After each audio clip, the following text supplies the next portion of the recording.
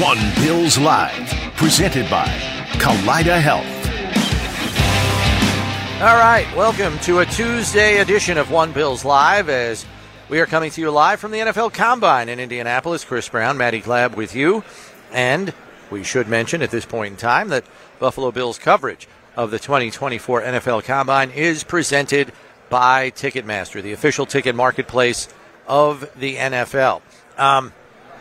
Matty, we got a chock full of nuts show here today. 2 NFL GMs, 1 NFL head coach, and the lead draft analyst for NFL Network, all on this show here today. We are packed. It is packed and stacked. We heard from Sean McDermott yesterday, so we will air that interview here shortly. And then Brandon Beane, who we just spoke to, is currently speaking to media members right now on one of the podiums kind of to our right, where all the prospects will begin talking tomorrow afternoon. Today is all about the head coaches and GMs. They're all speaking to media members today, so Brandon Beane is going right now. And then we'll also hear from Raiders GM Tom Telesco and Daniel Jeremiah, who's the lead NFL draft analyst over at NFL Network. He does great work, and it was really great to talk to him about the wide receiver class, the defensive line class as well. Yeah, and we hit up Brandon about that too, so you're going to want to stay tuned for all of those interviews coming your way. We will talk to Raiders GM Tom Telesco live.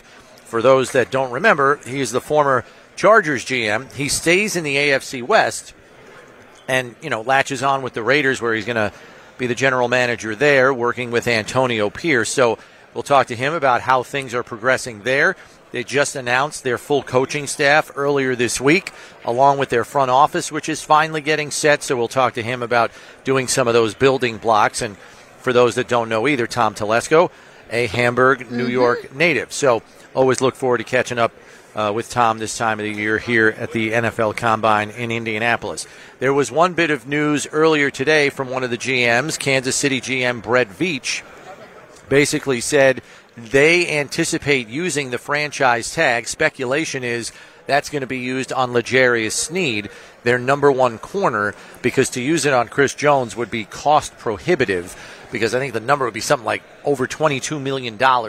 And that's not something they want to entertain right now, at least on a 1-year deal. So speculation is that tag's going to go on Sneed so they don't lose him on what was the number 2 defense in football last year. And you were wondering how those two would work out with tagging one or with extending another. And we heard a lot about Chris Jones and why he deserves to remain on a roster like this. But you can't talk about Chris Jones without talking about L'Jarius Sneed and what he has meant to this defense, his versatility, how they've used him in the past season. I mean, he was a big reason why that defense was ranked so high. And as you'll hear from GM Brandon Beane a little bit later on in the show, we're getting down to the nitty-gritty. I mean, it's decision time, because we're 2 weeks away from having to be cap compliant and ready for the new league year with your plans about what you're spending in free agency, what you're probably targeting in the draft, who you're going to be able to keep on your own list of free agents, what that's going to cost. So there's a lot of moving parts here over the next 2 weeks, not just for the Bills, but for every other team in the league for that matter. So another example is Sean Payton was addressing the media earlier. The big question there is what's going to become of Russell Wilson, and he basically said a decision on that's coming in the next 2 weeks. Well, no kidding. I mean, you got to be cap compliant by then, and the quarterback's a pretty big decision in that equation. So, okay, thanks, Sean. I think we all could have figured that one out. In the next 2 weeks, no kidding. Everything's happening March 13th? Oh, is that the deadline? Thanks for filling us in. So, kind of, stating the obvious there, but some of the other comments that he made earlier lent credence to the fact that he is clearly in the market for a quarterback in the draft as well.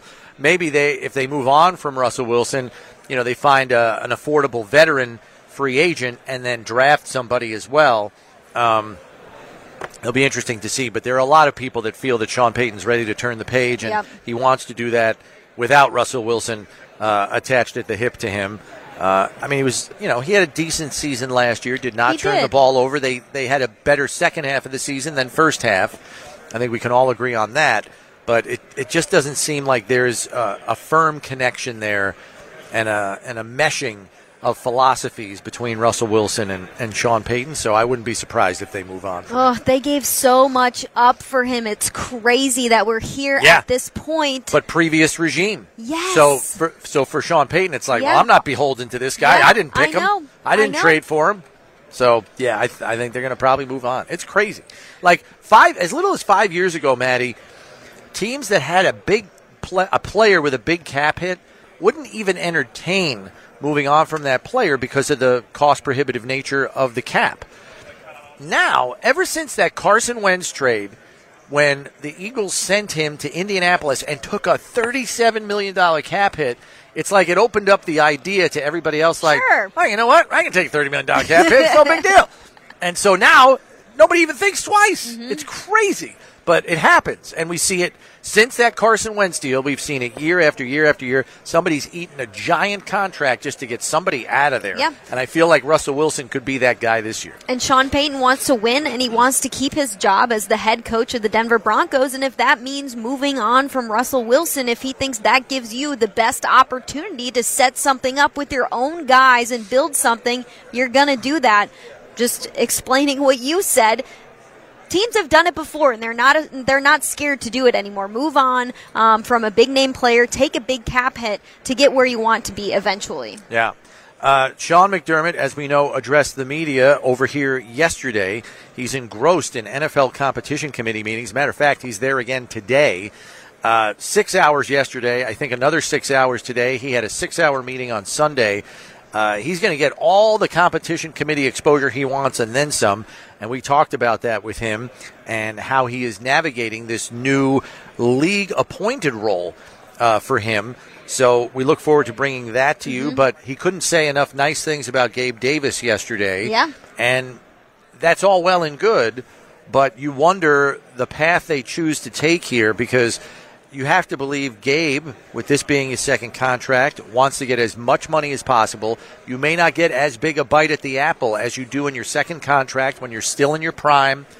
And I would tend to think that Gabe's going to try to see how much he can get on the open market before agreeing to anything with the Bills. Yeah, I think he deserves to do that. I think several free agents who might come back to the Bills deserve to do that. I mean, why wouldn't you want to go to the open market and see what you're worth before maybe working out a deal with the Bills? We know that the Bills are going to have to do some work to become cap compliant over the next few weeks, and we know there's other teams out there who have a boatload of money to spend on players like wide receivers. But I wonder what Gabe Davis also wants out of his, not really his next contract, but his next chapter in his NFL career. What do you want? Do you want to go back to a team where you did have some production with, not as consistent as we all wanted it to be, and probably as Gabe Davis would say as well, or do you want to go somewhere maybe with a fresh start where you could have a little bit bigger of a role, maybe earn your way into having something like that? Yeah.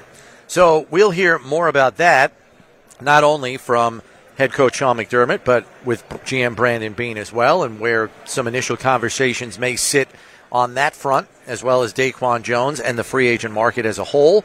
But we do want to turn to head coach Sean McDermott and remind you, our Buffalo Bills coverage of the 2024 NFL Combine is presented by Ticketmaster, the official ticket marketplace of the NFL. But let's go to our interview with head coach Sean McDermott. All right, Coach, thanks for stopping in and giving us some time. Congrats on being named to the competition committee. We already heard you're a mover and a shaker and changing all kinds of rules, coming up with 17 different proposals, I heard. You had a long list, so that's good to hear. Congrats on that. But no, in all seriousness, what was your reaction when you were asked to serve? We didn't even know how that works. Does Commissioner Goodell call you and offer you the spot? Like, walk us through how all of that kind of came about and what your reaction to it was. Yeah, I don't think it's as formal as what you see and people knock on your door for the Hall of Fame. It wasn't quite that to that extent. No, but it was a phone call from Troy Vincent, and the first thing that actually came was a text the night before, and I'm like, oh. What did we do wrong, right? It's kind of like, you're getting called to the principal's office. And so the next morning then we connected over the phone, and he shared the news with me. Troy did that they would like me to accept their offer to join the committee. And I didn't hesitate, really. I mean, it was a little bit of a conversation about understanding what it would entail, because it does take a little bit of time away from our team. But in the short amount of time now that I've been in those meetings, they've been very educational and informational for me, is not only to grow the game and be guardians of the game, as one Bill Polian shared with me, who is also a committee member years ago, but also to help educate me and our team, right? And because some of the information that you do get is a little bit, you don't always get that when you're not on the committee. So it's been great so far. From rules to roster regulations to technology, you guys cover so much in these committee meetings. Did you seek out any advice of any former competition committee members before joining the force here? Well, I did in some ways. There's people that are already they're not on the committee, but they're in the meetings. NFL league office representatives, and so I reached out to them, just said, hey, what's the cadence, right? What's expected of me? And some of that was with Troy as well. And so good conversations and, hey, what's expected? Because there's been many of these meetings over the years that have taken place, and never want to go back and kind of try and rehash things that have already been hashed out over and over and over again. So I'm just trying to do the best that I can in my first season in terms of serving. That's got to be a cool full circle moment, though. I mean, you went to the Eagles when Troy was a player, and now here's the guy giving you the call. I mean, and that's from what we understand, it's one of the higher honors that can be bestowed on an active coach, to be serving on that kind of a committee. That's good for you, man. I mean, that's an honor, truly an honor. It really is. It's how you're viewed from a peer perspective, from the league perspective, ownership perspective. But again, as I said, receiving a text from Bill Polian a few days ago, and just how he views it, and then how a lot of people around the league who have been around the league for a number of years view it, and then the responsibility too that comes with it. Because you can't go in there, right? You don't want to go in there and just say, hey, well, this is what's best for the Buffalo Bills. I want to do that, right? Don't get me wrong, but you have to grow the game accordingly to what's best for the overall league. Okay, so let's switch gears to more Bills Central here. And not long into the offseason, you named Joe Brady your offensive coordinator, removing the interim tag. What were the top couple of convincing factors in him being named to that position full-time? Yeah, well, I would say number one was his relationship and rapport with our quarterback, with Josh. That's huge, right? And so you have to be able to get to have that key relationship and the trust. And I was able to watch that unfold in the number of games since Joe took over, and was very impressed by it. Two, I'd say, was the collaboration that Joe was able to establish with the offensive staff in a short amount of time, albeit. And some of them, three, were the results that we were able to get. And I would say pretty much in that order. And then there's some other things as well that went along with it. Well, we saw a sample size from Joe Brady this past season, but what should we anticipate going forward for this offense? Subtle changes or something a little more significant? Well, I think some changes you'll see, Maddie, and others you won't. Naturally, when Joe has a chance to really put his thumbprint on the offense this offseason to slow it down, we've added a staff member as well, and Ronald Curry that Joe knows well, and so that was important for Joe, for us, and then also just so terminology will change a little bit, trying to maybe do some things a little bit differently behind the scenes, off the field, in the process end of things, and then on the field, I'm sure there will be a lot the same because it's what's worked, and it's what's worked with Josh. And so, but then there'll also be some new things that you want to do or want to evolve with. You and Brandon at your season wrap-up press conference were pretty clear that you feel you're as close as you've ever been to kind of breaking through and maybe getting all the way through on the AFC side of the ledger. I know it doesn't all apply to Josh, but you've often said, I've got to let Josh be Josh, in running your offense. But in your film review of Josh, who had a super season by all accounts, is there a way to more effectively manage risk and at the same time capture those 2 or 3 more plays that you need to break through. And when you ask managing risk, are you saying in reference to running and getting hit and taking hits? And or going for all the marbles when maybe I take the single up the middle or that kind of thing. That's an area I would say that Josh continues to grow in, right? In really both areas. Whereas, hey, take what the defense has given you. I thought he did a phenomenal job of that in the postseason in particular. And I think that's something that we need to get off to a better start with the start of the season, right? And then taking hits. Josh is a competitive guy, as competitive as there is at the quarterback position in particular in our league, and so you got to take some of the good with the bad, but you also have to understand the state of the league, right? You're seeing a record number of backup quarterbacks play this season. Mm-hmm. It is really hard to win and win big with a backup quarterback. So it's obviously not ideal, and so we have to be very aware of that. Josh does as well, Joe as well, and so continually to grow. And, hey, when it's time to go out of bounds, you go out of bounds, or when it's time to slide, you slide. That's all part of Josh's continual development and growth. You decided to promote Bobby Babich to the defensive coordinator position. Why did you feel like it was important to fill that role, and why was Bobby Babich the right fit for it? Well, I really felt good about our staff overall, and Bobby's he's had success developing players at more than one position, which is impressive. At first, it was with Micah and Jordan at the safety position, and then he moved to the linebacker position, and he did the same with Terrell Bernard, Tyrell Dodson, just to name a few. And so that's been impressive. When you can take players and help them develop, that's a sign of a good coach. And so being a good position coach is one thing. However, being a good coordinator is another, and that remains to be seen. But what Bobby has also displayed along the way has been a big picture perspective for defensive football and how the front ties to the back end, and so I'm excited to see his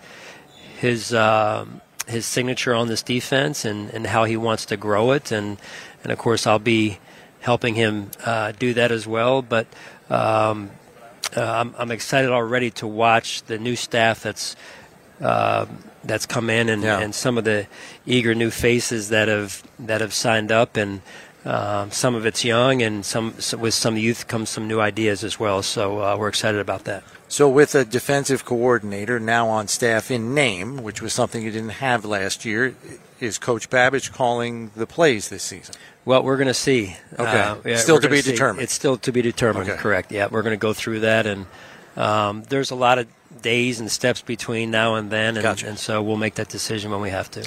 You spoke to hiring some new coaches. If you look on the staff now, you have quite a young defensive coordinator, offensive coordinator, several young new coaches. Why did you decide to look for youth in filling a lot of the opening coaching roles? Well, it's a little bit kind of just by the natural evolution of identifying good coaches that have upward and upside potential to they're smart. I mean, when you talk about Matt Smiley, our special teams coordinator, you got Joe and Bobby. Yes, there is some unknown, right? But at the same time, to me, that gives me a chance to get alongside of these young coaches and help them develop.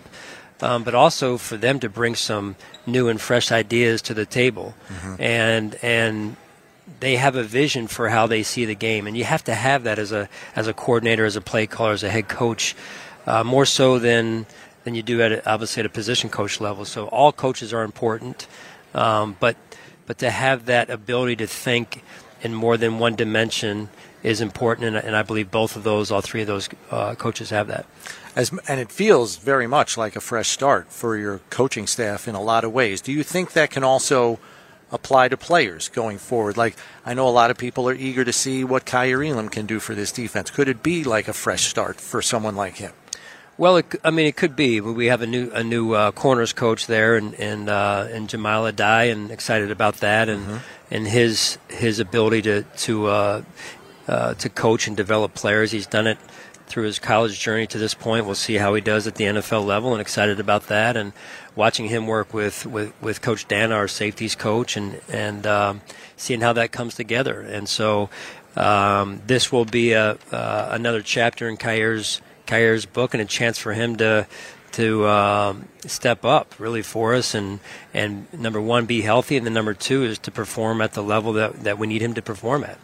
Coach, now that it's the off season, you've had some time to look back at the film and the tape from this past year. When you've gone back and looked at everything, did you see a player that had an even better season than you remembered?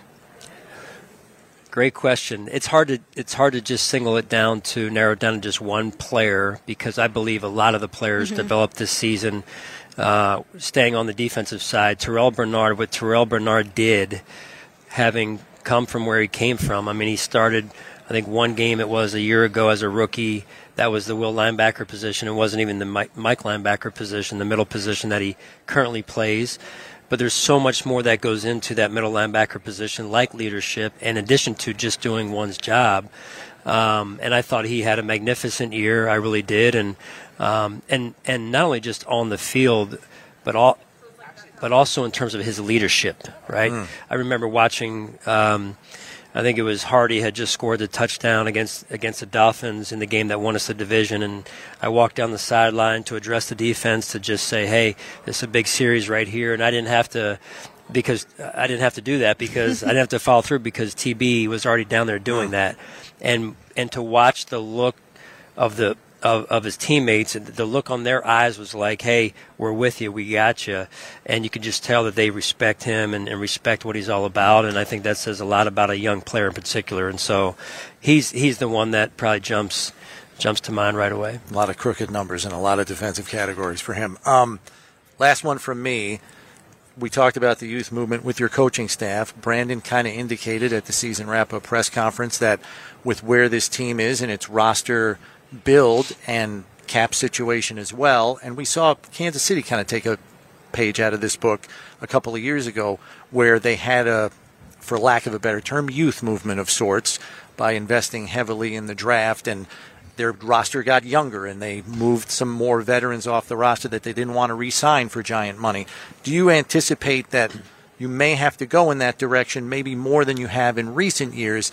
And then how does that change how you as a coaching staff have to line things up and prepare for the season if, in fact, you do have a younger roster? Right. I'll start with the coaching piece first, Chris. It's regardless if you're coaching veteran players or younger players, you're teaching, right? That's what you're doing. You've got to convey a message, get a message across to get the players to understand the technique, the scheme, the why behind it, right? And then moving beyond that, the salary cap is what it is, right? We've got a veteran quarterback on a veteran deal, and so that narrows what's left a little bit. And Josh we know how magnificent he's been for us, and so what Kansas City did, to your point, is they added some young youth around some of their pillars.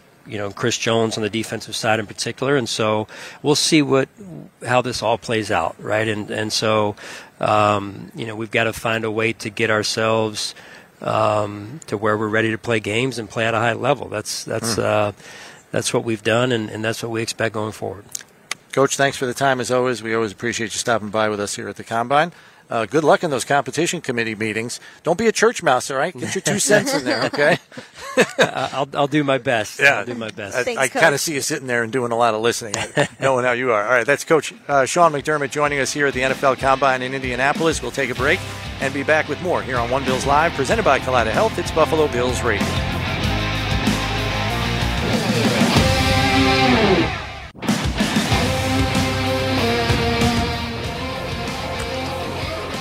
Welcome back to One Bills Live, coming to you live from the NFL Combine here in Indianapolis. Chris Brown, Matty Glab with you, and I hope you enjoyed that interview with head coach Sean McDermott. Clearly a guy that understands the importance of the NFL's competition committee and the responsibility he has. You heard the comment he made about how he got a text from Bill Polian, the former Bills GM, and Carolina Panthers and Indianapolis Colts GM, who told him, having been a member of the competition committee before, be a guardian for the game. You have to think bigger. You can't just think about the Buffalo Bills. You have to think about the league and its future and what the game looks like going forward. It's an interesting perspective. And it's such an honor for a coach like him who, at this point, is probably one of the most tenured coaches around the NFL right now, who's still very young. And it was cool also, I think, to hear from Sean when he was talking about the competition committee as it relates to him becoming a better head coach and how it can improve the job that he does day to day in Buffalo. And so hearing more about what he thinks of being on the competition committee, the interesting parts about it, I thought it was really cool to listen to him talk about their meetings that they had, and also what he thinks he's going to get out of it. Because you hear competition committee, and it's like, okay, you're going to sit in a room and talk about these rules, talk about rosters, talk about these things. I mean, is that going to be, how long are those meetings? Could it get quite boring? But it seems like it's a great thing to be a part of. Yeah, and just hearing him talk about his coordinators, Joe Brady, Bobby Babich, I think the Brady one is more interesting because it's new ground, and he's going to give Joe the opportunity, as he said, to put his thumbprint on the offense. So what you have is a guy that really is going to have some free license to – we have the air? He's going to have some free license here to kind of really put his stamp on the offense, but it was interesting that Sean made sure that he said, while he'll have license to put his stamp on the offense, he is also going to make sure that they're still doing right by Josh and what's best for him in the scope of that offense. Yeah, changing offensive coordinators, especially within Josh's first several seasons in the NFL, first 6 seasons, he's already had a lot of success. And so you don't want to completely retool, completely reinvent something that's already good. And so it'll be fun to see what Joe Brady does, taking what they've already done and when he's already been a part of this offensive staff, but being able to put his stamp on it. Another comment that I really loved from Sean McDermott, he was asked about Joe Brady and Bobby Babich going up against each other in training camp, just knowing the personality of those two. And Sean McDermott was like, it'll be interesting because these are 2 fiery guys, and we love to have fiery coaches on our staff. Well, because that just raises the level of the play on the field, because if your coach is getting amped up, like, you're just naturally going to get amped up trying to execute what he's calling. So, yeah, it's going to be very interesting going forward. And then the comment that he made about Terrell Bernard, he had more than one guy to pick from in terms of someone who really impressed him, even on the tape, after watching it live all season. And for Terrell Bernard and the place where he started to the place where he finished in year 1 as a starter, and not just year 1 in an important position, but running an entire defense where just about everybody on that unit was older than him. You're talking to a bunch of grown men as a 23-year-old. That's not easy, and he made it look easy. That's the most impressive. Sean talking about how in that Miami game he goes over to talk to his defense, and TB's like, "We got it," and all the guys around are looking at him like, "He's got it, so we got it, so we're good." I think he is the perfect player for a head coach like Sean McDermott. Yeah. I think everything that Sean McDermott is, Terrell Bernard is that in a player format. And we spoke to him at the end of the season during locker cleanout day and had a kind of reflect on his season, and he spoke about the confidence that he was able to gain this season and just the leadership that it takes to lead an older group of players on defense, being able to find a voice in a room of players like Von Miller and Daquan Jones and some other big names, and older guys who are Pro Bowlers, who are all pros, Micah Hyde, Jordan Poyer. You got to be on your stuff. Find that voice, you got to be on your stuff. I am so proud of what he did this past season. Being able to see the transformation he made from year 1 to year 2, talking to him in the locker room in year 1, he seemed like a very young player who was trying to find his way in the NFL, figure out where he fit in this defense. And then in year 2, a completely different player with a lot more maturity about him. I'm really looking forward to seeing what he brings to the table in year 3. And it really says a lot about Bobby Babich as a linebackers coach. He was the safeties coach when Micah Hyde and Jordan Poyer were in their second year, I believe. He came on as safeties coach. He started as an assistant defensive coach, then moved over to the safeties coach for 5 years with Jordan Poyer and Micah Hyde, and then had a year with the linebackers, Terrell Bernard, Tyrell Dodson, Matt Milano. I know Matt Milano left earlier in the season, but to see how he kind of transformed that position group says a lot about what he has done as a position coach and why he deserves a defensive coordinator role. Yeah, and Sean liked the fact that he had already coached at 2 different levels of this defense in this scheme. So now that he's overseeing the whole thing, he already knows 2/3 of it backwards and forwards. Yep.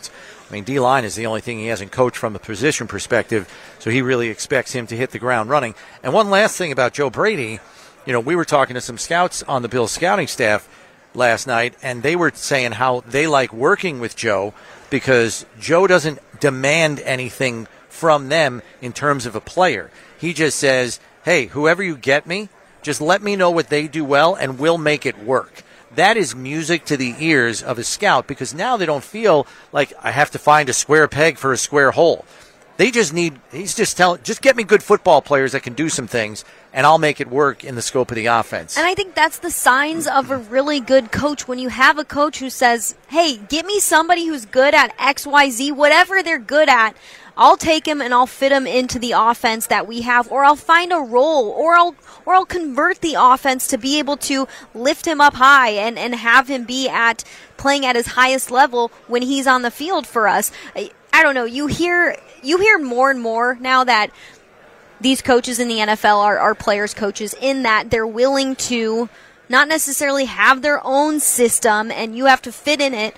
You hear more and more that guys are willing to work around the players that they have on their roster, and I think those coaches are the coaches who get the most out of these players, and the coaches who, frankly, get to the playoffs because you're coaching around what players have to offer. You're getting the best out of these guys because you're fitting an offense, you're retooling an offense, you're creating an offense that is for the people on your roster. You're not saying, hey, this is the offense that I've ran for the last 5 years because XYZ. It's no, what do we have in the locker room right now, and let me figure out how it works. Well, that's why the coordinators that last the longest in this league are the ones that are the most malleable and adaptable with their scheme to the players that they get, because careers don't last long enough from a playing perspective to rely on player A, B, and C for 10, 12 years in a row. We'll be talking to Brandon Beane a little bit later about how rare it is to have a safety tandem play for you for 6 straight seasons, 7 straight seasons, which Micah Hyde and Jordan Poyer did.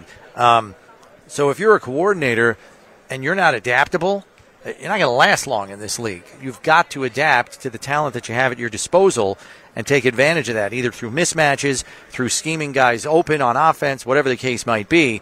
And it sounds as though Joe Brady has that in spades in terms of his skill set. So that's what's encouraging looking forward in terms of the offense. Yeah, I definitely agree. It's going to be exciting to see what we have out of those two coordinators, and heard a lot from Sean McDermott and Brandon Beane this afternoon, and so we're excited to bring you guys that Brandon Beane interview. Yeah. But Brandon Beane told us a lot of work cut out for them, knowing what they have to do in the next couple of weeks. I actually crunched the numbers, and the Bills are tied for the 4th most unrestricted free agents in the league. And as you know, they have the 3rd least caps. They're the 3rd highest over the cap in the league. So you've got the most creative accounting to do, and among the most roster rebuilding to do, just in terms of 22 free agents on your roster. I think there's only 3 other teams with more unrestricted free agents than Buffalo. There's another team tied with them with 22. So that just kind of paints the picture. There's more work that they have to do, in my estimation, this offseason, between getting cap compliant and then filling 22 projected holes. Now, will they re-sign some of their guys? I think it's safe to assume that they will. What's that number, though?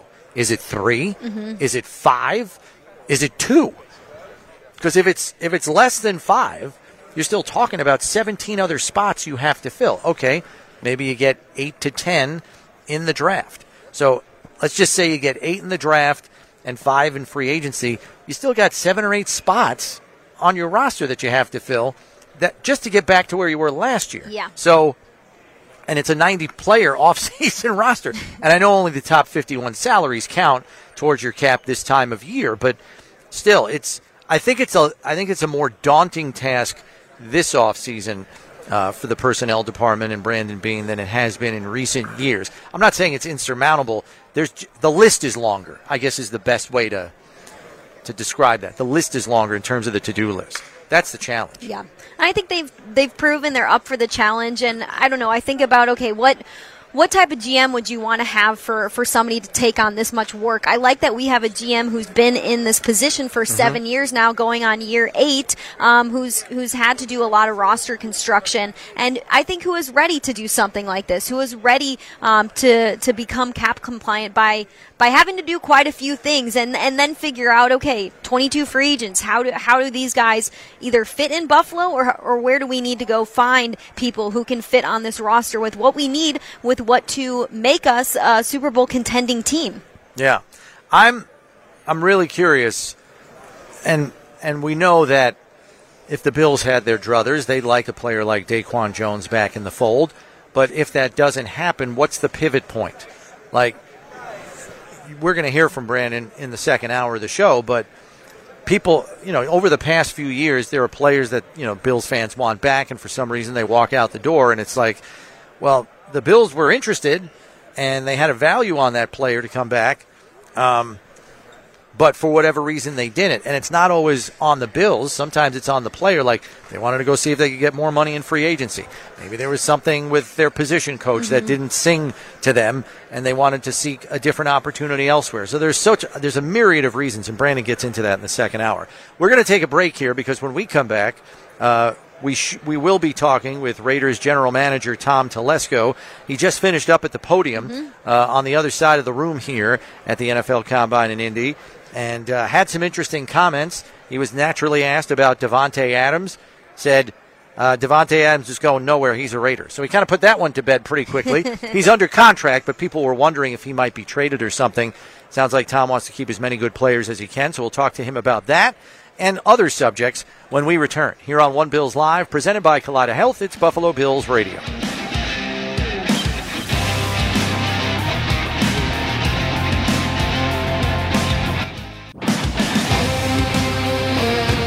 All right, welcome back to One Bills Live. Chris Brown, Matty Glab with you, live from the NFL Combine in Indy.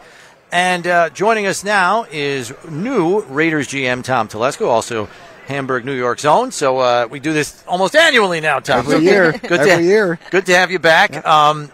The wardrobe has changed a little bit. It's now silver and black. So congrats on that.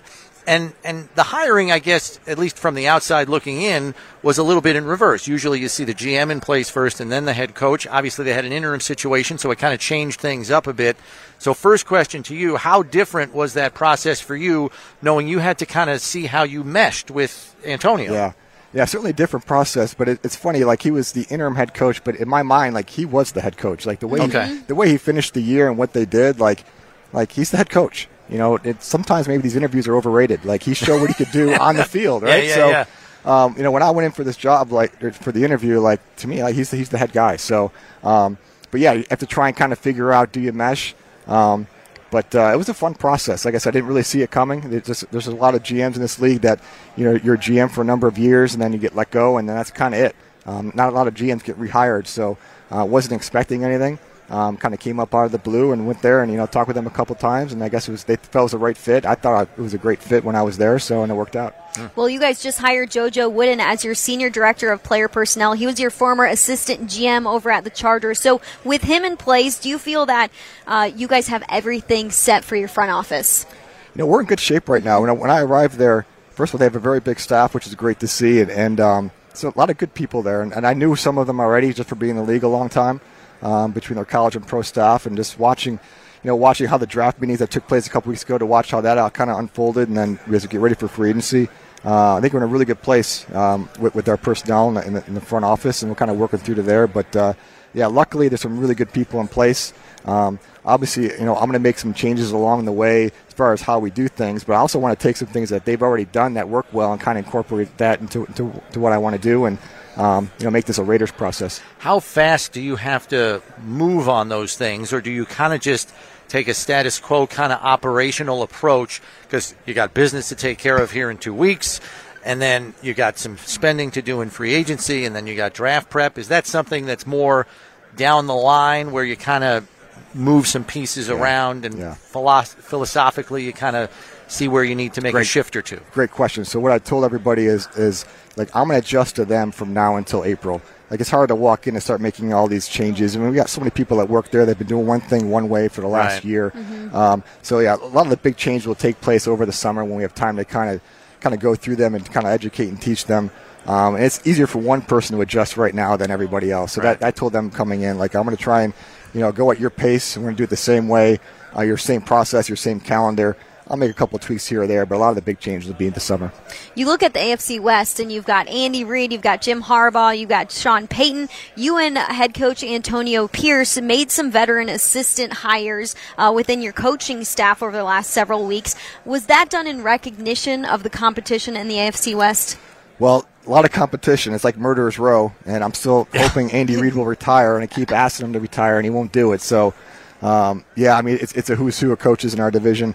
But no, we have a really experienced staff, and I think that was important to have. Antonio has a lot of experience as a player in this league, has a lot of experience in coaching, just not a lot of experience as a head coach, and that will kind of come. But actually watching him work the process of hiring the assistant coaches, watch him how he did it like a pro, so that was great to see. But I think it's good to have people to bounce ideas off of. Marvin Lewis is great, not only to bounce ideas off as a coach, but he also has a great eye for talent. But kind of, and spread that experience across the staff. I think it's important to have. Yeah, because you got Joe Philbin on the staff, a couple other guys that, been in the league a long time, seen a lot. Yep. I believe, and you can correct me if I'm wrong, but I believe you're on record saying you want to bring quarterback competition in for Aiden O'Connell. Are you thinking veteran free agent, or what avenue do you think you'll pursue to do that? Right now, we need to look at all avenues. Okay. And look, I was really happy with what I've seen from Aiden O'Connell, and even talking from people in the building to see what he did last year with the football team. That obviously the head coach that was let go, he was also the offensive coordinator. So you've got a rookie quarterback playing the last half of the year with a new coordinator. The left tackle was hurt. Josh Jacobs got hurt late in the year. It was a tough situation for a young quarterback to be in, and I thought he performed really well. He's tough. He's poised. He didn't play every game at a high level, which I don't think any rookie quarterback can. But he played a couple of games really high level, one against the Chargers. But he played very consistently, and he's got ability to start in this league. But you need more than one. As we saw last year, how many quarterbacks went down through the course of the year, so you got to have multiple people there. We'll kind of look at all avenues. We'll kind of see how it shakes out. I don't know exactly. I have no answers today as I sit here, and I probably won't have any answers when I leave here at the Combine, but kind of take it from there. I know we're a ways away from the draft, but if you look at mock drafts, several of them have you taking a quarterback or an offensive lineman with that number 13th pick. Do you want to take the best player available in year one as the GM of the Raiders, or are you looking to zero in on a few positions? Yeah, it's always tough. I mean, typically you would like to take the best player there because the whole thing with team needs is team needs change. They change a lot. Like a need we have right now may not be a need in August. There may be a part of our football team I feel is really strong, and then we get to August, it's like, boy, this group isn't good enough, or somebody gets hurt. That happened with us with the Chargers when I first got there, my very first draft. The deepest group on the football team was the receiver group.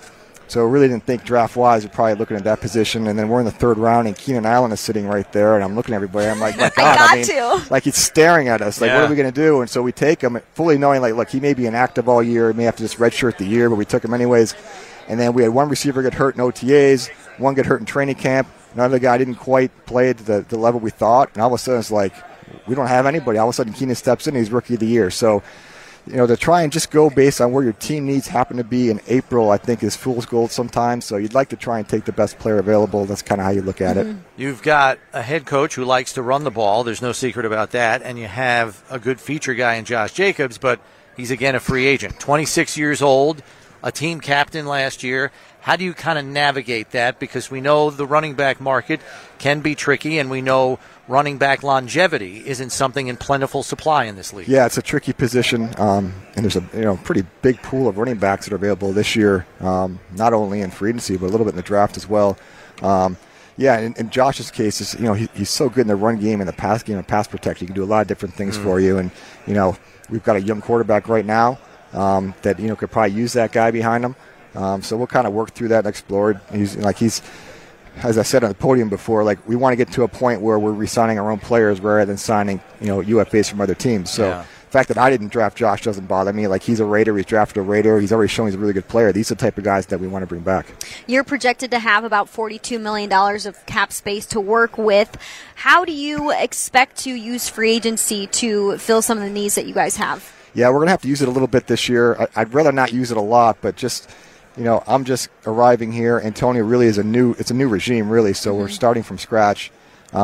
We're going to have to use the supplement a little bit this year just to kind of get the team where we need to go, at least initially. So, we're looking probably at a good amount of positions and try and, spread them out the money as much as we can.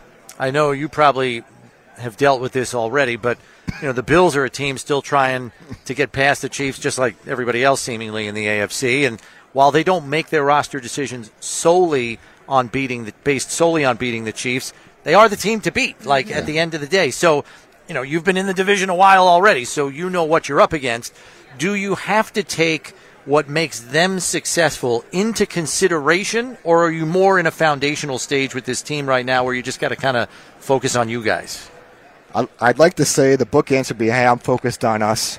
But, my God, you can't help but see them. They're right there. And I've watched them for the last 11 years. Yeah. So, as you're building your team, you can't help but think back to, well, how does this line up with the Chiefs? How does this line up with Mahomes?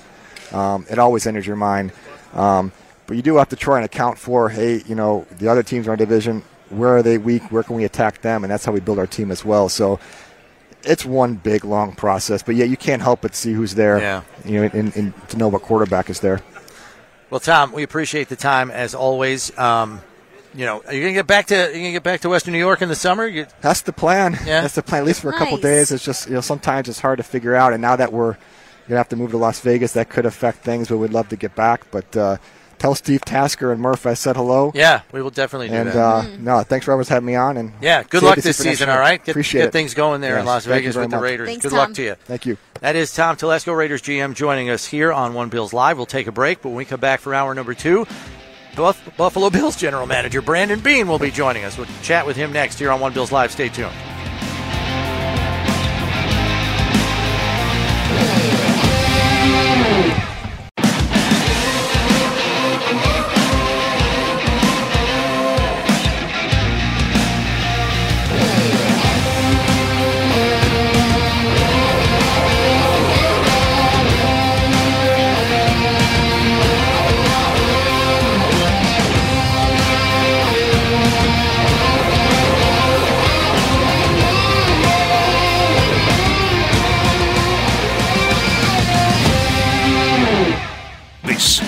One Bills Live, presented by Kaleida Health.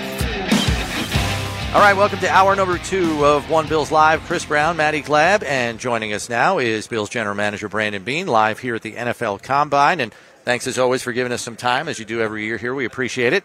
Let's just jump right into it. I would imagine this would qualify as good news. You get the salary cap figure. It's $255.4. So the question is, how much do you feel that has reduced the burden that sits in front of you of becoming cap compliant?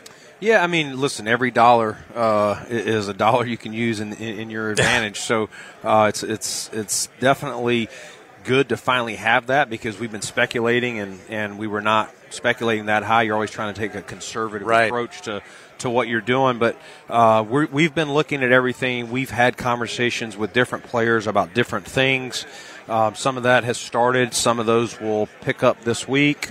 And, we know we've got a time crunch here, the next couple of weeks that we have to be in compliance. But, yes, 255, much better than 245. Not as good as 265. But we're happy. We'll take what we can get. Right. And we still have work to do. Yeah. Brandon, you guys have quite a few free agents. We heard from Sean McDermott yesterday, and he talked about Gabe Davis and just how much this team has loved Gabe Davis and what he's offered to the offense. But he's somebody who's a free agent. Have you guys had any discussions with him in his camp yet?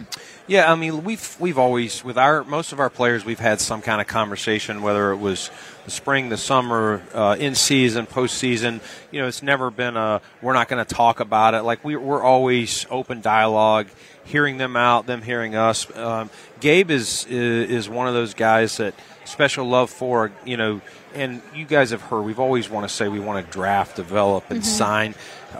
There is a cap on everything, and we've had to see. Last year we had to see a Tremaine Edmonds walk, and there's been a guy here or there that, you're still trying to fit the puzzle, and as we every year into paying a quarterback, the allotment just gets a little tighter. So we'll have open conversations, with Gabe and his reps all the way up into free agency, and we'll see where it goes. You would always love to keep a guy like Gabe. He's been such a pro team captain this year, which was cool and an honor for him. And you'll never get me, saying a bad word about Gabe. He's been awesome the 4 years, and we'll find out here in a few weeks if it's something we're able to continue or not. I know from a sheer numbers standpoint, there's work to do on the D-line there. I mean, 8 of your 12 guys are unrestricted. Yeah. And I know you mentioned at your season wrap-up press conference, Daquan was kind of a guy you'd love to have back in the fold. So I assume you're kind of traveling down that same path. But at the same time, with your cap situation, and I think you've mentioned this in past years, you kind of say, hey, here's the value we put on you. If you want to try to see if you can do better in the market, that's your prerogative, and absolutely go and do that. But here's where we are. Do you do that with people like Daquan that you want back in the fold? Yes, definitely. At the right time with each guy, and listen, we listen. It's an open dialogue. Like some guys, they're like, hey, I really want to stay here. I don't want to leave. Let's see if we can knock this out. I'd rather not wait to free agency. Some players are like, hey, you know what? I've gone this far.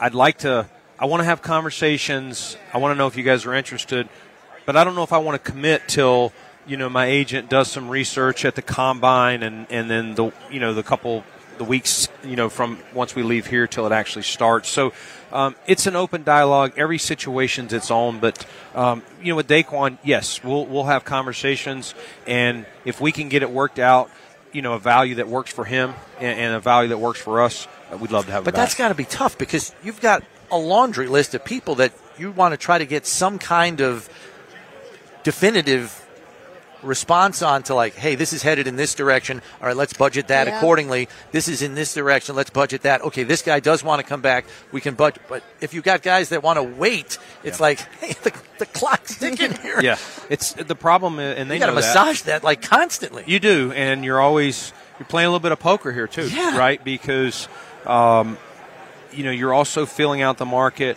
What are the options at that position? In Daquan's case, D tackle. Like, what are your other viable options? Should he go elsewhere? And it is a game. That is one of the things. If you take it into free agency, we have to also assume that you're going to leave. So once that negotiating window opens 2 days prior, it's kind of we're all kind of in this. It's open season. It's open season, and if we don't have a deal in place or something that seems imminent, then we also have to have conversations with other players at that position. You got to do right by the organization at the end of the day. We got to protect the Bills first and foremost. We want the best for all our guys. Who wouldn't want Gabe Davis, Daquan Jones, run down the gamut? I mean, we love our guys. There's very few times I'm done with that guy. I wouldn't want to see him back in a Bills uniform. Well, we really want to get an update on Trey White and Matt Milano's health. We've seen both of them in the building rehabbing. So where are they at in that rehab process? And then with Trey White, how do you kind of balance where this team is at with the cap situation and then the injury that he had? Because it does take quite some time to recover from that injury. Yeah, Trey, we've talked about it. We'll start with him. It's just what he's meant to this organization and everything he's done. And to have the injury in 21, we all saw him work so hard to come back. Probably wasn't looking like the Trey White that he wanted to be at the end of the 22 season. But really we're starting to see him come into form. I'm not going to say he was all the way back or not. You'd have to ask him. But you were definitely seeing a guy who was trending up, and then all of a sudden this Achilles on the other side pops, and it's just like, man, can the guy get a break? And it's just, you feel for him. But once again, he has attacked this thing. He's in there all the time. I've had breakfast with him a couple of times here since the season's ended because, these guys it's lonely. You got a locker room full of 75, 80 players, and all of a sudden you got 3 or 4 guys, rehabbing down there. But he has worked super hard. He's been a main staple here since Sean and I got here, and he's continuous rehab. I don't have like a definitive timeline of yet when he'd be back, but he's doing well, working hard, everything you would expect from Trey White. And then what about Matt Milano as well? Yeah, Matt, thanks for the reminder. So Matt, same thing. He had a recent visit with one of the docs that did his surgery, and so all is going well. It's a little bit of a different injury than an ACL or an Achilles or things that happen to a lot of football players. So we're still working with him. He's working his way back, very positive, anticipating his things to continue to ramp up. I don't know what yet he would look like in OTAs, if we would even have clearance for him to fully participate. I think it's one of those things you'll see him on the side or doing stuff, and maybe there's a chance. But we're optimistic that Matt will be ready to go at the right time when the pads come on. Okay, so like training camp, it's probably trending good for that, you think? As we sit here today, I would say so. Okay. But we still got a lot of time. Yeah. And I wouldn't want to sit here and say it's day one of training camp either. I think it's he is working hard. He's doing well. The updates so far have been positive. Right. And Matt, like he's a super optimistic guy. Just sleeps, eats ball all the time. It's all. You almost have to force him to go enjoy himself a little bit. You said last month no big splashes in free agency based on the cap situation. So what should we expect? How would you describe how you feel you're going to be able to proceed in the free agent market? Yeah, I mean, part of that is we're still working through, like, what can we create? We're not trying to also pile up a huge dead cap hit in 1 year or anything like that. So we're trying to, we're looking at various, options, whether we extend a guy, whether we alter his current contract, whether we just convert him and again, put it on the credit card and move it down. So we're looking at everything. Every guy's you saw we got Connor McGovern done, which was just a straight kind of move it down. We're working. We got kind of buckets for each. Yeah, I can imagine. Each one, and we're trying to massage it and get it down. Yes, the 255 number helped for what we need to get under, but you're right. Now how much can you get under that you can go spend? And one of the things that gets lost, Chris, is you still have to save money for draft picks. Rookie pool. And you're going to spend $3.5 million on practice squad players. Like, people don't realize, and then replacement players. Like, I think we spent over $5 million on replacement players this year. Yeah, for injury, right. So those things add up, and you can't go into the season, with $100 in your pocket and expect to make it through a 17-game season. So all of those things. So just because you're $5 million under doesn't mean you really have $5 million to spend. We're also kind of preparing, to be able to go into the season and pay your practice squad and also replacement players. When you look at free agency, the market for veteran safeties this year will be quite flooded again, just like it was last year. How does that impact your approach to going after that position, knowing that there's quite a few safeties on this roster set to become free agents? Yeah, I mean, I think it does help, and it kind of goes back to that conversation of who you're bringing back, who and what position they're going to fill, what are their strengths, what is out there in the market.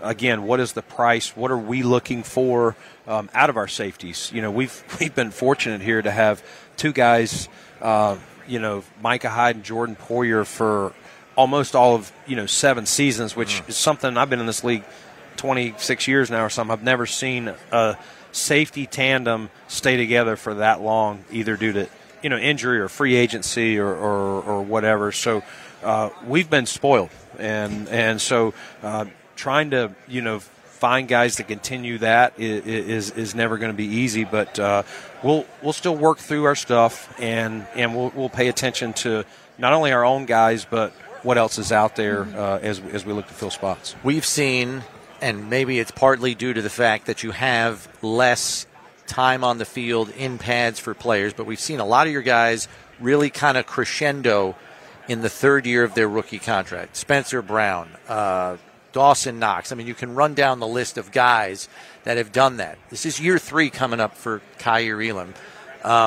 knowing the year 3 history of a lot of your draft choices and the fact that there is some new young blood on the defensive staff on the back end of your coaching staff defensively, do you think it could be a fresh start this year for Kyer? Yeah, you hope so. Listen, I thought, it was kind of a weird year. I thought he started camp really well.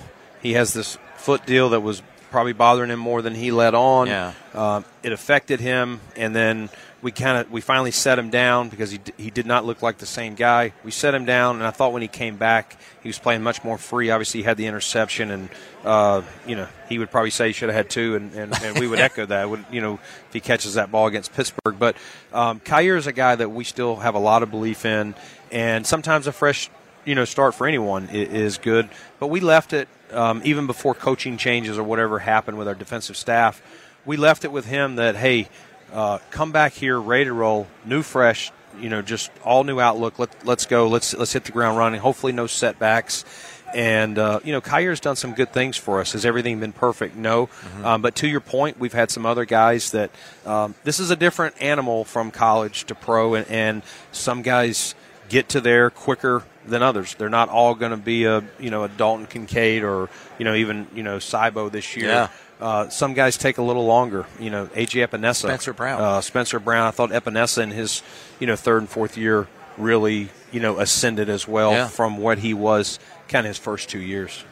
During the last couple press conferences that you guys held heading into the offseason, we heard from you and Sean and several players saying, this team is 1 to 2 plays away from getting over that hump, from winning the big-time games, to getting into an opportunity to play in the Super Bowl. Once you looked back at the season and the film, is there something concrete that you need within this offense, whether it's in the free agency or in the draft, that you think you can get those 1 to 2 plays? Well, I think, again, Maddie, we always believe it starts up front. Obviously, you got to have a quarterback, Mm-hmm. and we all believe in Josh. And I think this was the best year for our O-line since we had been here. I thought it was our best group. Fortunately, I know we had some injuries on defense. Fortunately, on offensive line, those guys all stuck together and played out all year. I thought that really helped our offense. And then, so you start there because that allows you to run the ball. I thought we had some really good games, especially late in the year running the ball. It also helps you, pass protect. I thought our pocket was as clean as it had been in years for Josh, that's where it starts. And then you're talking about adding weapons, whether it's Diggs, Kincaid, Cook out of the backfield, Shakir came on late, just the various pieces. So we'll always look for guys. I said that when we drafted Kincaid, like what are some mismatch pieces? Mm-hmm. Don't get caught up in running back or receiver or tight end or whatever skill position it is. If there's a mismatch player that we can add to this offense that gives Joe Brady and staff just different opportunities, because you play all sorts of defenses. You play teams that want to press. You play teams that want to just play too high shell and play back and make you dink and dunk the ball down the field. So you want as many options as you can because you're going to face different battles, teams that want to blitz the heck out of you, teams that rarely blitz. So how many answers can we provide to our coaches for each week? Because every week is its own, kind of its own game in itself of how you game plan. You mentioned, or at least threw it out there last month at your season wrap-up, that you may have to rely on some younger players here going forward, just, again, to the nature of your cap and where you can spend and how much you can spend. And I know sometimes in the past you've also referred to the Kansas City build being 1 or 2 years ahead of you guys because they got started 1 or 2 years ahead of you guys. Right. And they went with a big youth movement a couple of years ago. Do you kind of feel like you're at that point in your build? Yeah, I think we're definitely going to have to rely. It's just it's the nature of the beast with the cap. They obviously made a big decision a couple of years ago to part with Tyreek Hill, which I'm sure was not easy. Yeah. We get to face him now twice a year instead of once a year. Thanks, guys. Yeah, but that was not an easy decision for them, but they did it knowing where their cap was and that they were going to have to rely on youth. So, yes, as that cap tightens to where it has tightened on us, just, again, more years, every year you're adding a franchise quarterback onto there, you're going to have to push money down, and which we'll have to continue to do. But you will have to rely on more young players, and that's where the onus, I'm looking at the man in the mirror, I've got to do a really good job of putting our scouts on the right guys, pointing them to me and us finding value in when we're shopping in free agency, and then, right now we got 10 picks in this draft. We've got to hit them, and we got to count on them. And we're going to have to get some guys up to speed, and we may have to roll out some guys earlier than we have before. They got to be ready, and again, it starts with me making sure that we're bringing the right guys in. Speaking of hitting on those picks, we're at the NFL Scouting Combine. You've been doing interviews with prospects. They're about to test in the next couple of days as well. Where do you see depth in this year's draft class? I think it's a pretty good class. I mean, I do think, on the offensive side, it seems like every year there's just receivers. So you start there. Offensive line, I think there's some tackles. There's also some tackles that can play guard. I would say there's more tackles than guards this year, where some years it's been the other way. On defense, I think there's some D-line. I do think there's some tackles and ends. I think there's some guys on the back end as well. So I think we'll have some opportunities to find some players in various rounds. We're obviously just now getting to know some of these guys other than the ones we met at the Senior Bowl. So it's been a fun start, and we'll know a lot more at the end of the week. Brandon, I know you got a lot of work over the next 2 weeks. Good luck getting it done. Thanks, as always, for the time. And we'll catch up with you a little bit later on down the line here this offseason. Good luck. Sounds good. Thanks. All right, that's Bills General Manager Brandon Beane joining us here on One Bills Live. We'll take a break. We'll be back with plenty more before we're done here on a Tuesday edition. It's One Bills Live, presented by Kaleida Health. This is Buffalo Bills Radio.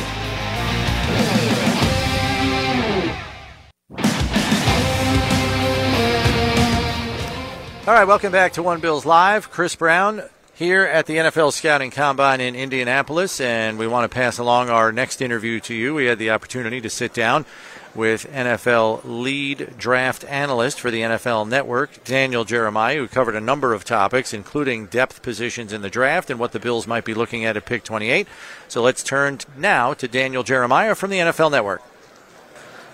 All right, we've got Daniel Jeremiah, NFL Network lead draft analyst, crunching 300-some-odd guys into his brain for another year here. And, Daniel, we've got to start here as far as your top 50 prospects, which I know you put your initial list out a little while back, and the three positions that had the highest number of prospects: corner with 7, offensive tackle with 8, and wide receiver with 11, which is music to the ears of Bills fans who know they're picking 28th and probably realize Gabe Davis might get priced out of their range with their cap issues that they have.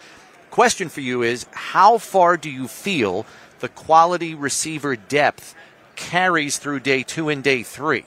Well, I think it definitely carries through day 2. I mean, I think you can find second and third round wide receivers that can come in and play and be impactful right away. I mean, it's kind of a, wash, rinse, repeat. The colleges, that's just what we're getting. Yeah. It goes all the way, all the way back to high school, 7-on-7, and then every college running a spread offense and chucking it all over the place. That I feel like every year we've got just a ridiculous number of wideouts. Well, we'll get to some of those wideouts later in this interview, but we want to talk about depth in this draft class overall. And if you look at Buffalo's defensive line, 8 of the 12 defensive linemen that were on contract last season, only 8 of them, 4 of them are under contract for this upcoming season. Yeah. So that means you have 8 free agents. So Buffalo's going to have to address that spot in the draft and probably free agency. We know free agency is around the corner first, but they could address that spot in the draft as well. So can you help us by looking at the defensive line class that we have and compare and contrast the edge rushers and the defensive tackles coming out of this year's draft? Sure. I think when you start with the edge rushers, to me there's 3 guys that kind of separate themselves from the bunch. And I don't think Buffalo's going to see any of the 3. So the last of which would be, sorry, I apologize officially. But Latu from UCLA would be the one, just because of some medical stuff. He had been medically retired at Washington before he got to UCLA. So just seeing how he comes through that process, that would be the only one I think, maybe very small chance he would be there. But Dallas Turner's going to be gone. Jared Verse is going to be gone. So you're looking at like Chop Robinson, potentially from Penn State could be an option there. Denarius Robinson from Missouri. Those are kind of those guys in that mix. And then defensive tackle-wise, I think there's a chance you have somebody there. Yeah. It's not a deep group of defensive tackles, but I think of that top group, you've got Murphy from Texas. He'll likely be gone. Newton from Illinois is possible. I think that's an area where you could see potentially him being still there. But it's not, to get to your question, I don't think either one of those positions, when we talk about receiver, if it's close and you have a receiver versus either a defensive tackle or an edge rusher, take the defensive tackle, the edge rusher. You can get the receiver later on, but it's going to fall off a cliff when you look at those defensive lines. All right, well, that kind of gives us an idea on which way Brandon might be leaning at the end of round one, especially knowing his propensity to take defensive linemen in his history in round one. Safety is a position that looks like it's going to be experiencing turnover for the first time in a long time for the Bills. You know, we know Micah Hyde is probably contemplating retirement, among other things, as far as his career is concerned. He's not under contract. Jordan Poyer has a big cap number, and it's not certain if he is a full-time safety or if is he a sub-package linebacker kind of guy, which is a role he filled this past year when Milano got hurt. So there's some stuff in the state of flux there, and they got a couple of other free agents at the position too. I'm expecting Beane to address safety and free agency because it is a chock-full class of veteran free agents. But what about the draft and safety talent, maybe day 2, day 3? Is there not guys to step in and start, but maybe guys to backfill their roster, knowing Brandon's probably going free agency route? Yeah, your options are much greater in free agency. The draft-wise this year, I don't have a safety in my top 50. Yeah, I saw that. So you get to me, Newbins is from Minnesota. He's got a chance to go in the top 50. He's got a player. Ton of production. So that would be the one I would say that wouldn't shock me if he landed somewhere in there. We'll see how these guys work out and run, and maybe somebody will launch themselves up into that mix. But you've got Kinchins from Miami. He's an interesting one. He's kind of right there in that mix. You got Bullard from Georgia. You got Tyke Smith, the other safety, who I kind of like as a depth piece later on. So there's going to be guys. I mean, that's the good news is if you're saying I'm not looking for a starter, I'm looking for somebody that can kind of backfill and play on teams and get in maybe some sub packages and find a role on the team. That's what this safety class is. Okay. Well, we've heard about wide receiver at length already, especially the top 3 guys. We know the Bills won't be around for those top 3 guys, but wide receiver has been a popular position mocked to the Bills at number 28 because you could see a few guys still hanging around there in the late 20s depending on when the other wide receivers start to go, aside from Rome Odunze, Malik Neighbors, and Marvin Harrison Jr. Brian Thomas Jr. has been a popular name mocked to the Bills at number 28. I feel like he's just got a great body of work, a true talented wide receiver with some versatility to him, had a lot of touchdowns during his time at LSU. So does he have true number 1 potential? What do you think the Bills would get in a wide receiver like that, and how would you see him fitting into Buffalo's scheme? Sure, I'll get to that in just one second. This is what I love about the Combine, by the way. Because I'm just sitting here, we're having a good conversation, and Joe Shane's over the Giants, and he just sees me and gives me the head nod. I give him the head nod, and we both go about our interviews. That's what's so great about it. Buffalo's own Joe Shane.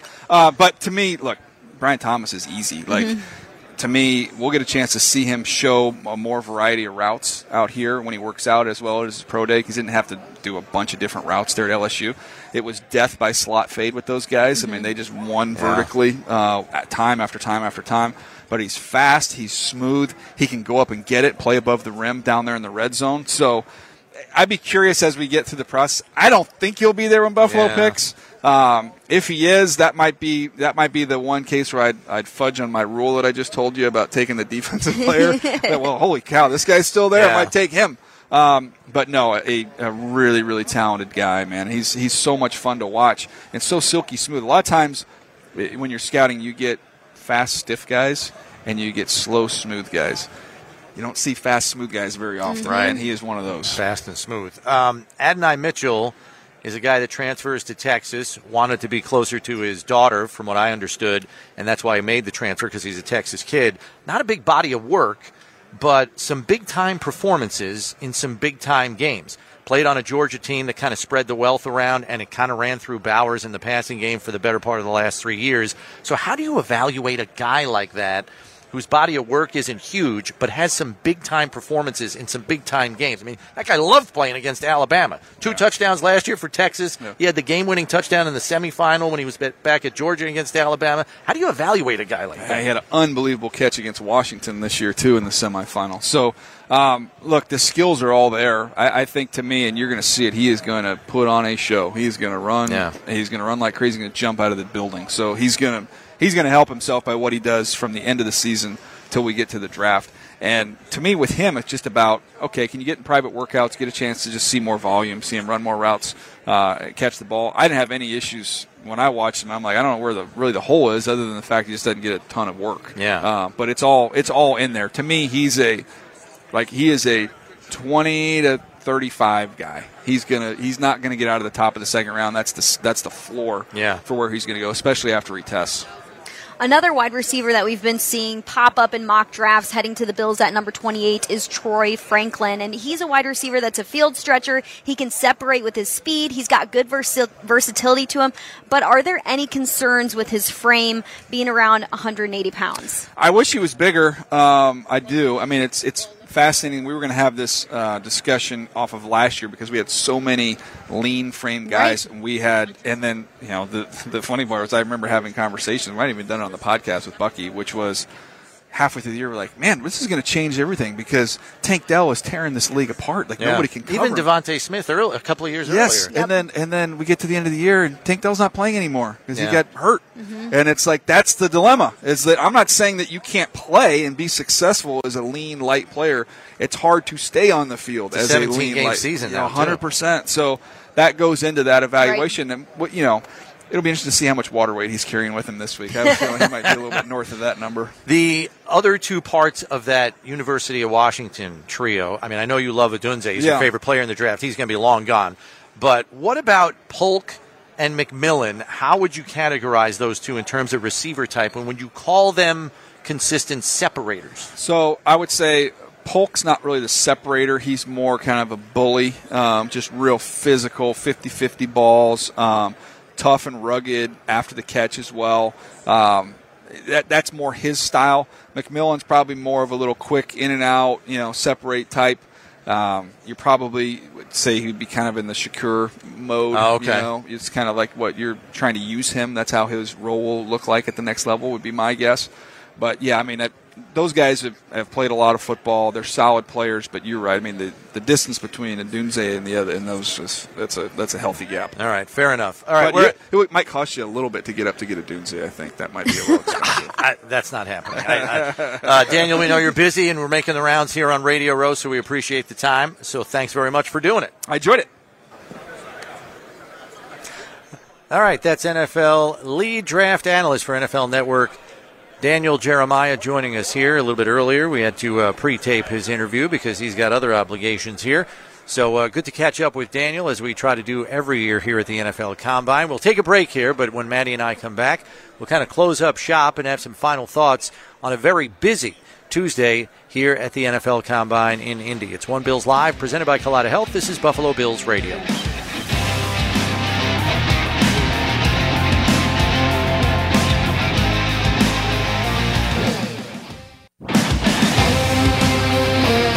All right, welcome back to One Bills Live, Tuesday edition here at the NFL Scouting Combine in Indianapolis. And, well, that was a busy day, huh? Oh, holy my gosh. mackerel.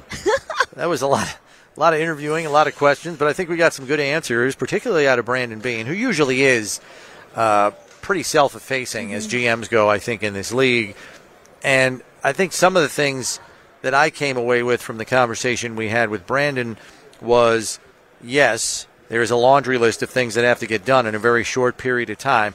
And you know that they've had meetings and they've laid out preliminary plans and they probably have contingency plans laid out too. But that's why I followed up with him on that one answer he was giving us about, well, you might have a guy that says, well, I want to wait and my agent wants to see what he can get on the market. It's like you may have had this plan lined up to give player X this level of a contract.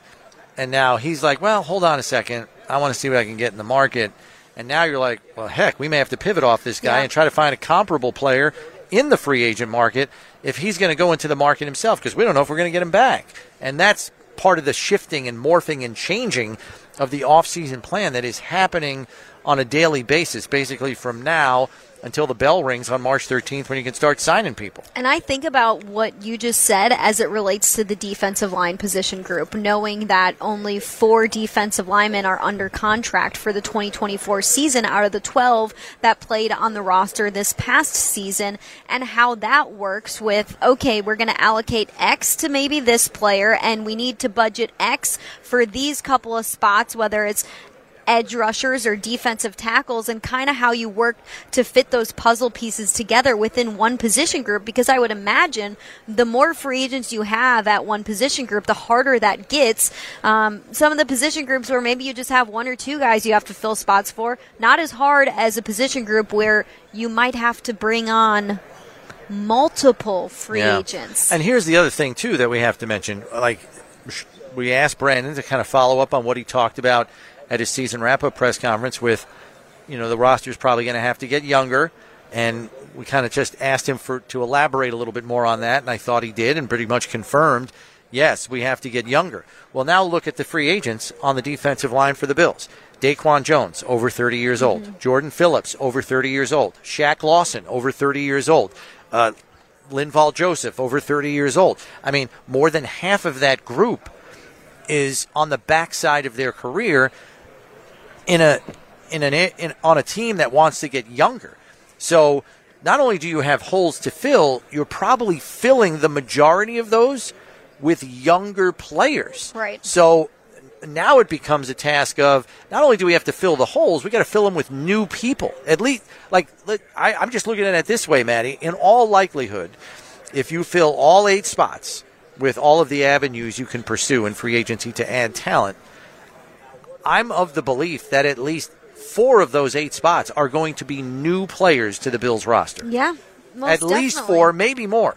Yeah, a number like 8 guys who are set to become free agents that were on this roster this past season. Yeah, there's going to be a big number of new faces in this building, and we talk about, I want to relate this back to the draft too, and what we heard from Daniel Jeremiah with the defensive line class, and maybe lack thereof of top tier, top end talent that the Bills could get within the first or second round. It seems like, based on what Daniel Jeremiah said, is that there is quite a big drop off once you get to the middle half of the second round, third round, whatever you want to call that, and that if there is somebody available in the first round that's a talented edge rusher or defensive tackle that the Bills have sticking out there on the board, maybe that's an option that they go after, knowing what the defensive line position commands on the free agent market, knowing if you want to bring Daquan Jones back,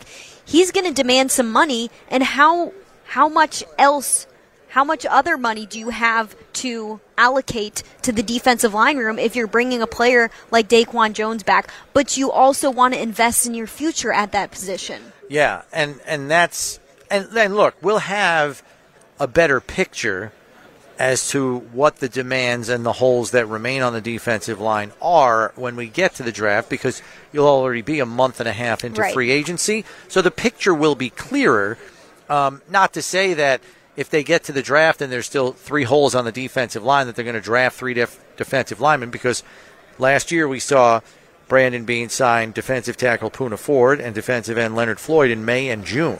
So it's not like, well, the draft's the only other play, but we got to get 3 guys. It doesn't work that way. But knowing how Brandon Beane has orchestrated the offseason with his personnel department, I think we can expect at least 2 to 3 holes being filled in the free agent market prior to the draft, probably another 2 or 3 in the draft, and then maybe another 2, maybe 3 after the draft.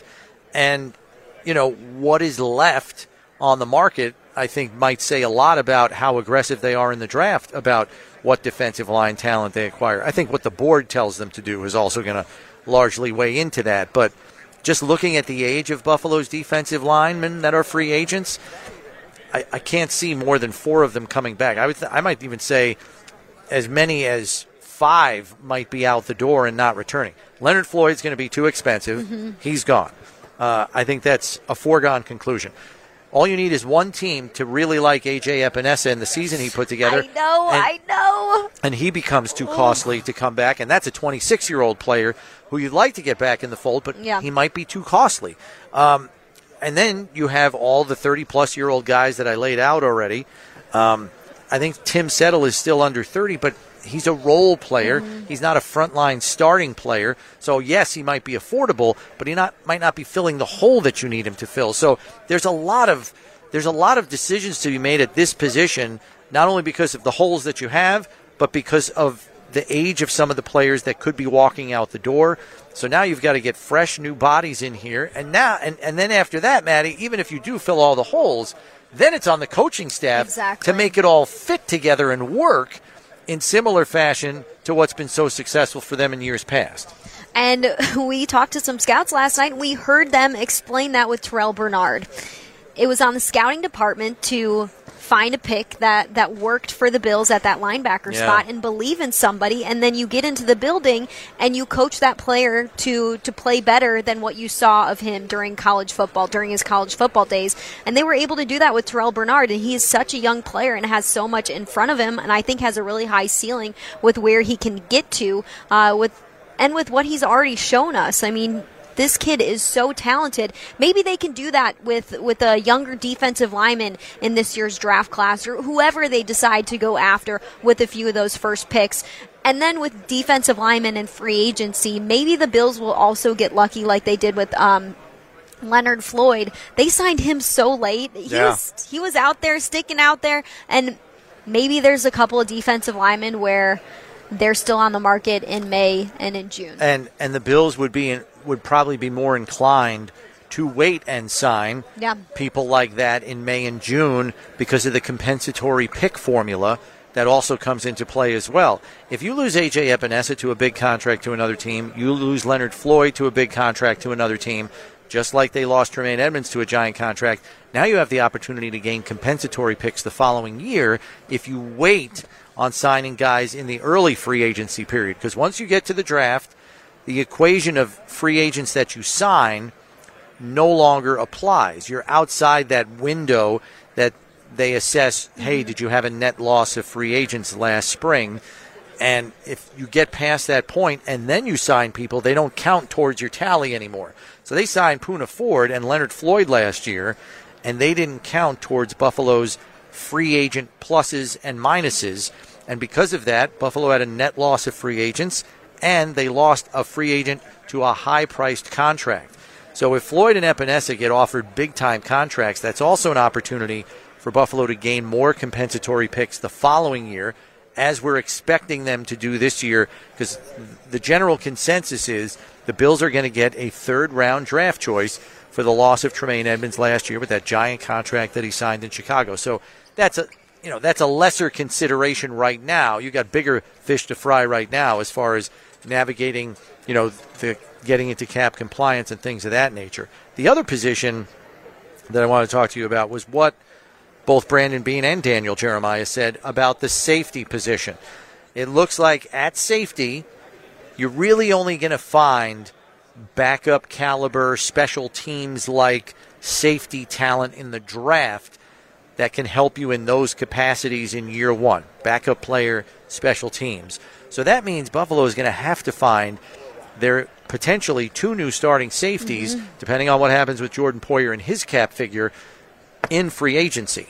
As you asked him, ton of talent in the safety market, so maybe it doesn't come at a steep price, but it sounds like that's where they're going to have to find the replacements. Yeah, if you're looking for somebody to step into a starting role right away, knowing that there's quite a few free agents at that safety position, Taylor Rapp, Micah Hyde, Cam Lewis, to name a few players, you want somebody who's going to be able to fit into this defense and play right away. And if you can't find that through the draft, knowing that Daniel Jeremiah said there is not one safety on his top 50 board, the Bills may have to just go after that in free agency and maybe be willing to pay a little bit more than they wanted to. Right, and you would hope with so many starters in free agency, you don't have to pay top dollar, so you can hopefully find a good value there. That's got to be the plan. You got to be looking for value no matter where you're looking, because Brandon's not going to have a ton of money to spend. I don't want to say bargain bin because that's kind of disrespectful to the player, but you got to find supreme value on the free agent market this year, maybe more than they ever have before. And he said, hey, we're already talking to guys about the number with what the cap number is this year, 255.4, and talking to guys about what can we do here. Another big show coming your way tomorrow. We've got guests galore, and we'll be diving into the draft analysis again. We got Dane Brugler from The Athletic and Matt Miller from ESPN. We'll see you at 1.